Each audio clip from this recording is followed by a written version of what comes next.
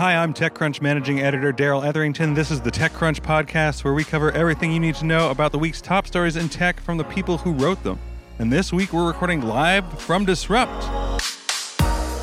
You might be able to hear some chatter in the background. We just crowned the winner of Disrupt Battlefield, and everything is going great. We're having a blast here. Read all about it on TechCrunch.com. But first, listen to the rest of this podcast. This week, I'm talking with Jordan Crook about her TechCrunch Disrupt interview with tennis GOAT and investor Serena Williams.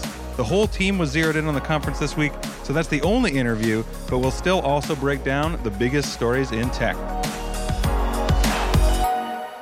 Kanye West announced that he plans to acquire Parler, the social network founded as a so-called freedom of speech-focused alternative to Twitter. Parler has raised around $56 million to date, but neither the network nor West revealed the terms of the deal. The company only has around 250,000 monthly active users across its iOS and Android mobile apps, according to third-party analytics. You can read more about this on TechCrunch from Manish Singh. Netflix has been slowly closing the wide-open gate when it comes to account sharing, and now it's making it easier to keep your watch history. The new Netflix profile transfer feature allows people to bring over their viewing history, their customized recommendations, their watch lists, and more when setting up a brand new account. Netflix is positioning this more as a way to preserve your profile details when families change configuration, either via kids moving out or relationships breaking up. Check out more on TC from Lauren Forrestal. Google is spending its time and money wisely, having built a new ping pong robot that is incredibly good at keeping a rally going.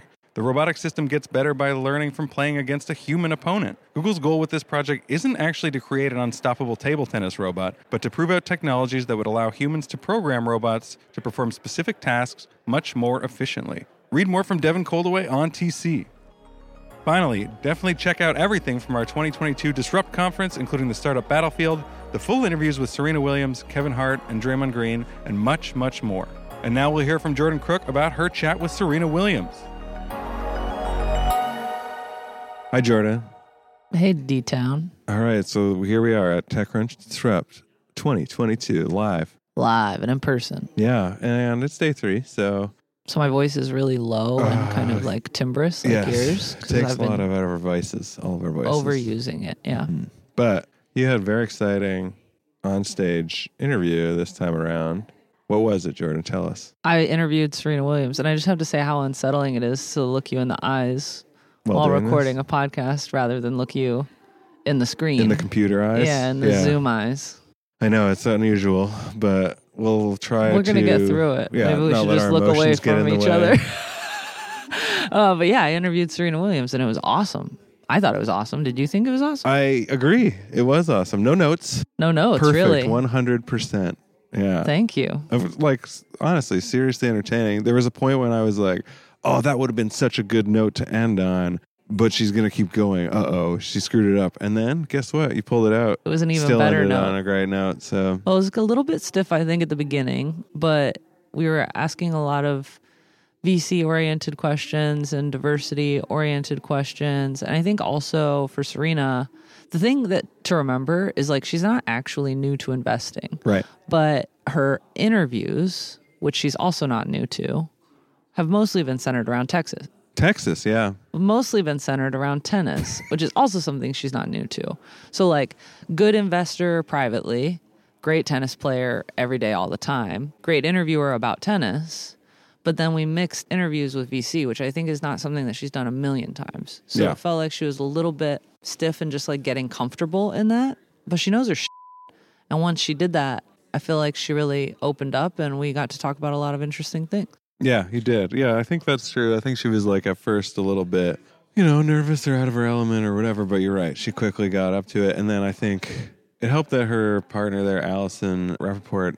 Stillman. It's Stillman. Yeah. Allison Rappaport Stillman was on stage, and they got to a place where you could tell it was like their relationship in real life, just playing out on stage. It was very casual. And they even had a conversation at one point where I asked how often they invest alongside Alexis in 776. And Allison was like, I think it was 2. And Serena was like, I'm not sure.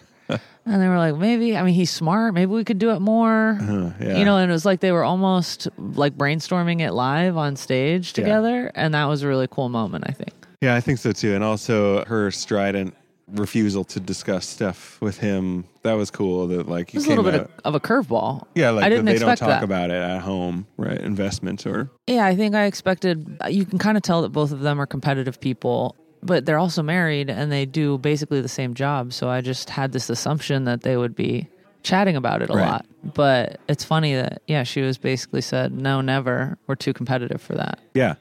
Yeah, and that's not something I knew about him either. But I mean, it's funny that her competitive streak. I feel like I'm competitive in like specific things, but not everything. But it sounds like she wants to win all the time. I guess that's her brand. I mean, I really empathize with that. I think I turn everything into a competition. Yeah. I can't help it. I need it. And I don't think you can. It makes a lot of sense now that I think about it that Alexis is competitive, because I don't think you can marry someone who's like that without at least understanding it. Like maybe it would be a bad idea if they were both equally competitive, Right. because then you like are fighting over everything. But you have to be competitive enough to understand what that want feels to win? like. Yeah. Yeah, to understand what that feels like for your partner. Because if you don't, then you're never going to get why, this conversation or this little thing is such a work-life big deal. balance is Yeah, off, exactly. Yeah. I think I also thought it was really interesting when she talked about kind of like her namesake and Serenity and like how different her approach is to tennis versus investing, and how she's kind of like more chill and like while being competitive, but her approach as an investor is more cerebral and then less emotional compared to her tennis playing, right? Yeah, and I think too, like you can tell watching Serena over the last 25 years playing tennis, despite the fact that she is the greatest the world has ever seen, and not only just at tennis or just as a female athlete, but probably like a top 5 athlete of all time, you might expect or mistake her for being arrogant. I actually don't think she's arrogant at all. She's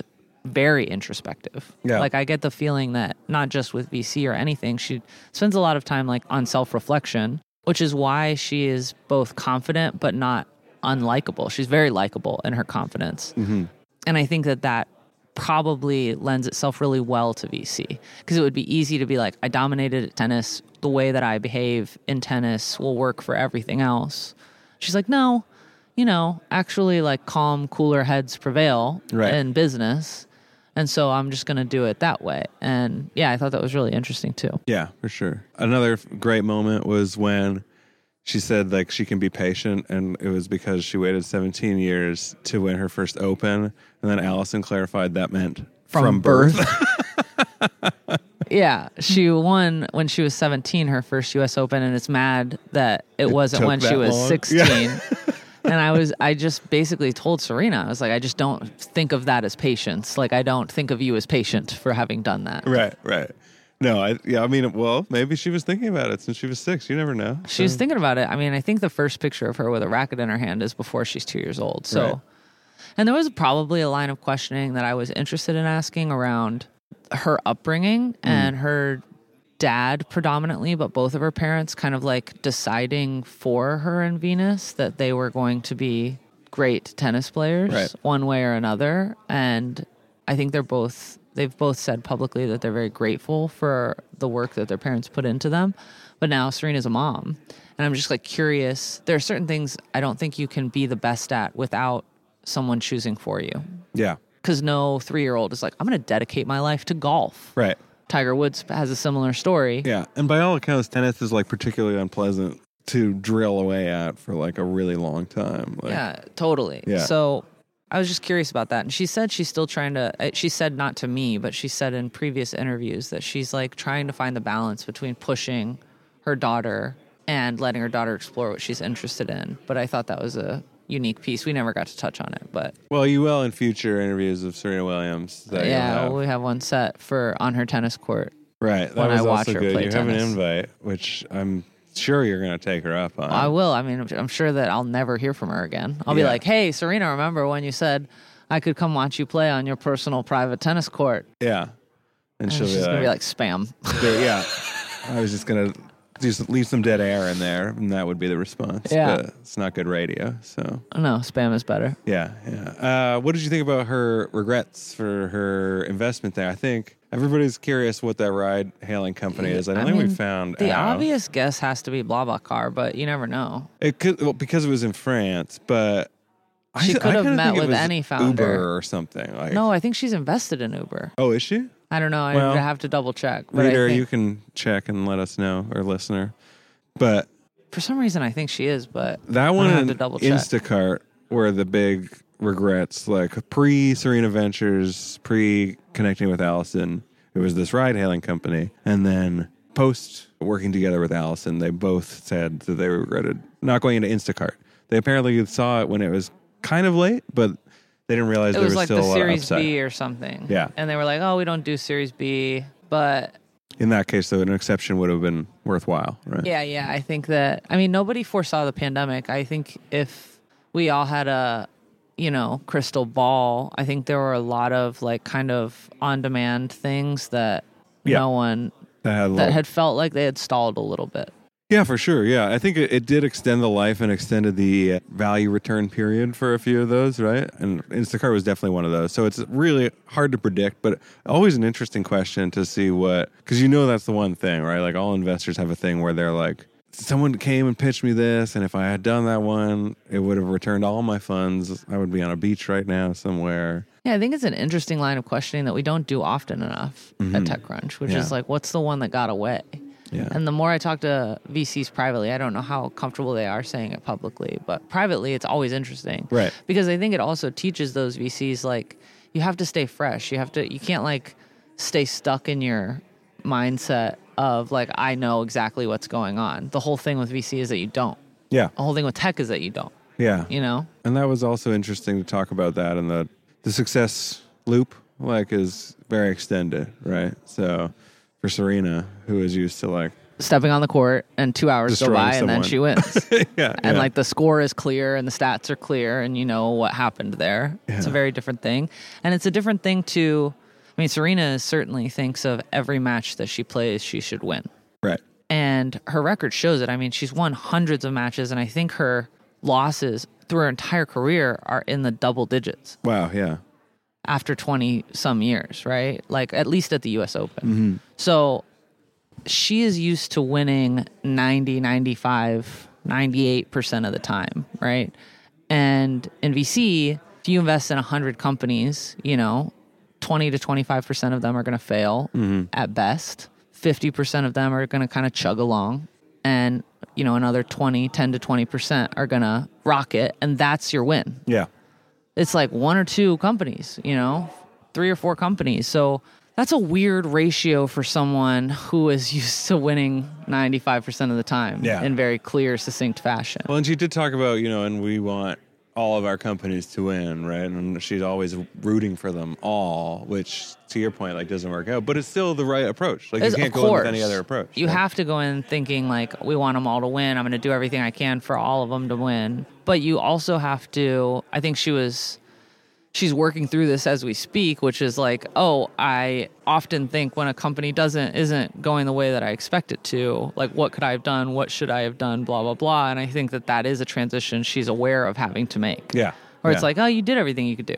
Yeah. It's like sometimes it just doesn't work out. That's the risk in starting a company. Yeah. We'll see. Maybe over time she decides that's not for her, and then she goes back to tennis, which you kind of I was hoping for. Yeah, you left open the possibility. I mean, she's always leaving it open. Yeah. And I said something about retirement, and she was like, I am not retired. Yeah. And I was like, no, I don't want you to retire. And she was like, I'm not retiring. And I was like, that's what I'm saying. Yeah. I thought it was weird that you tried to force her into retirement, Jordan. Actually, I didn't. I was trying to force her to never retire in anything. I never want her to go away. I don't want there to be a day that I'm on this earth and Serena Williams isn't. Well, that's a lovely sentiment. I do want to bring up one other thing, too, that I don't think is available anywhere else. Now, this might turn out to be incorrect. Maybe somebody got a picture of it, but there was a moment where Serena Williams struggled with opening her water bottle. That was probably one of the best moments of my life, and the fact that it's not included in the video playback, that it just happened ephemerally live and only lives in our memories is so sad to me. In fact, if there wasn't... tell what happened? We don't even... Oh, okay, sorry. I'm going to tell you, listener. So I opened my bottle of water. We have these bottles of water on the stage. They're like aluminum with a... You need to know all of this, screw top. listener. Yeah, this is really important. Vividly pictured in your mind. Serrated, yeah. So I opened up my water bottle and had a sip, and that was great. And Serena noticed that I did that, and she was like, "Oh, I'm aware now. There's also water. Could have water Yeah. if I chose to do so." And a couple minutes go by, and she picks up her water bottle, and she can't open it. Not for lack of strength. I think maybe her palms were a bit sweaty or something. We'll never know. We'll never know what the problem was, but she struggled to open it, and I noticed this. And I reached over and I opened that water bottle for her, and I handed it to her. And it was truly touching. It was a very nice moment. And it was also amazing because, she can fit two of your arms within her arm. Yeah. If not more. She could literally just, with one hand, squash my skull if she wanted to. Yeah. But I opened the water bottle for her. Yeah. And I also felt like I was looking out for her, which was a nice feeling to have. I think that was the real unlock. And then she warmed up to you the last little bit. Because I could have. Well, it was less so about giving her water. Yeah, I think she liked me too. Yeah. I don't think it was like, oh, I'm quenching your thirst. I think it was like, I've got enough control over this situation as an interviewer to multitask this for you, so you don't have to be nervous. I'm not nervous. You shouldn't be nervous. Yeah. And I think that was Yeah. That was wonderful. And if anyone actually from Disrupt has footage of that, like a video of it, I will give you all my crypto. I'm not joking. I will give you all the crypto I own. Beware. I don't think that's any crypto. It's a little bit. I got a little bit in Ethereum and Solana. Oh, okay. It's not much, and we're in the middle of crypto winter, but you can have it. Wow, you heard it here first. So add us, I found, and we'll get you that crypto. Yeah, sweet $30. Thanks very much, Jordan. Thanks, Daryl. I look forward to hearing more in your eventual memoir about your lifelong friendship with Serena Williams. Me too. I can't wait to write it. Chapter 1 begins now. Thanks to everyone who came to Disrupt. We all had an amazing time. That's it for this week. Thanks for joining us. Be sure to check out all the other TC podcasts, Found, Equity, Chain Reaction, and the TechCrunch Live podcast. We'll be back next week with a regular episode. The TechCrunch podcast is hosted by myself, managing editor Daryl Etherington. We're produced by Maggie Stamets, with editing by Kel Keller. Bryce Durbin is our illustrator. Alyssa Stringer leads audience development, and Henry Pickavet manages TechCrunch's audio products. Thanks for listening, and we'll be back next week.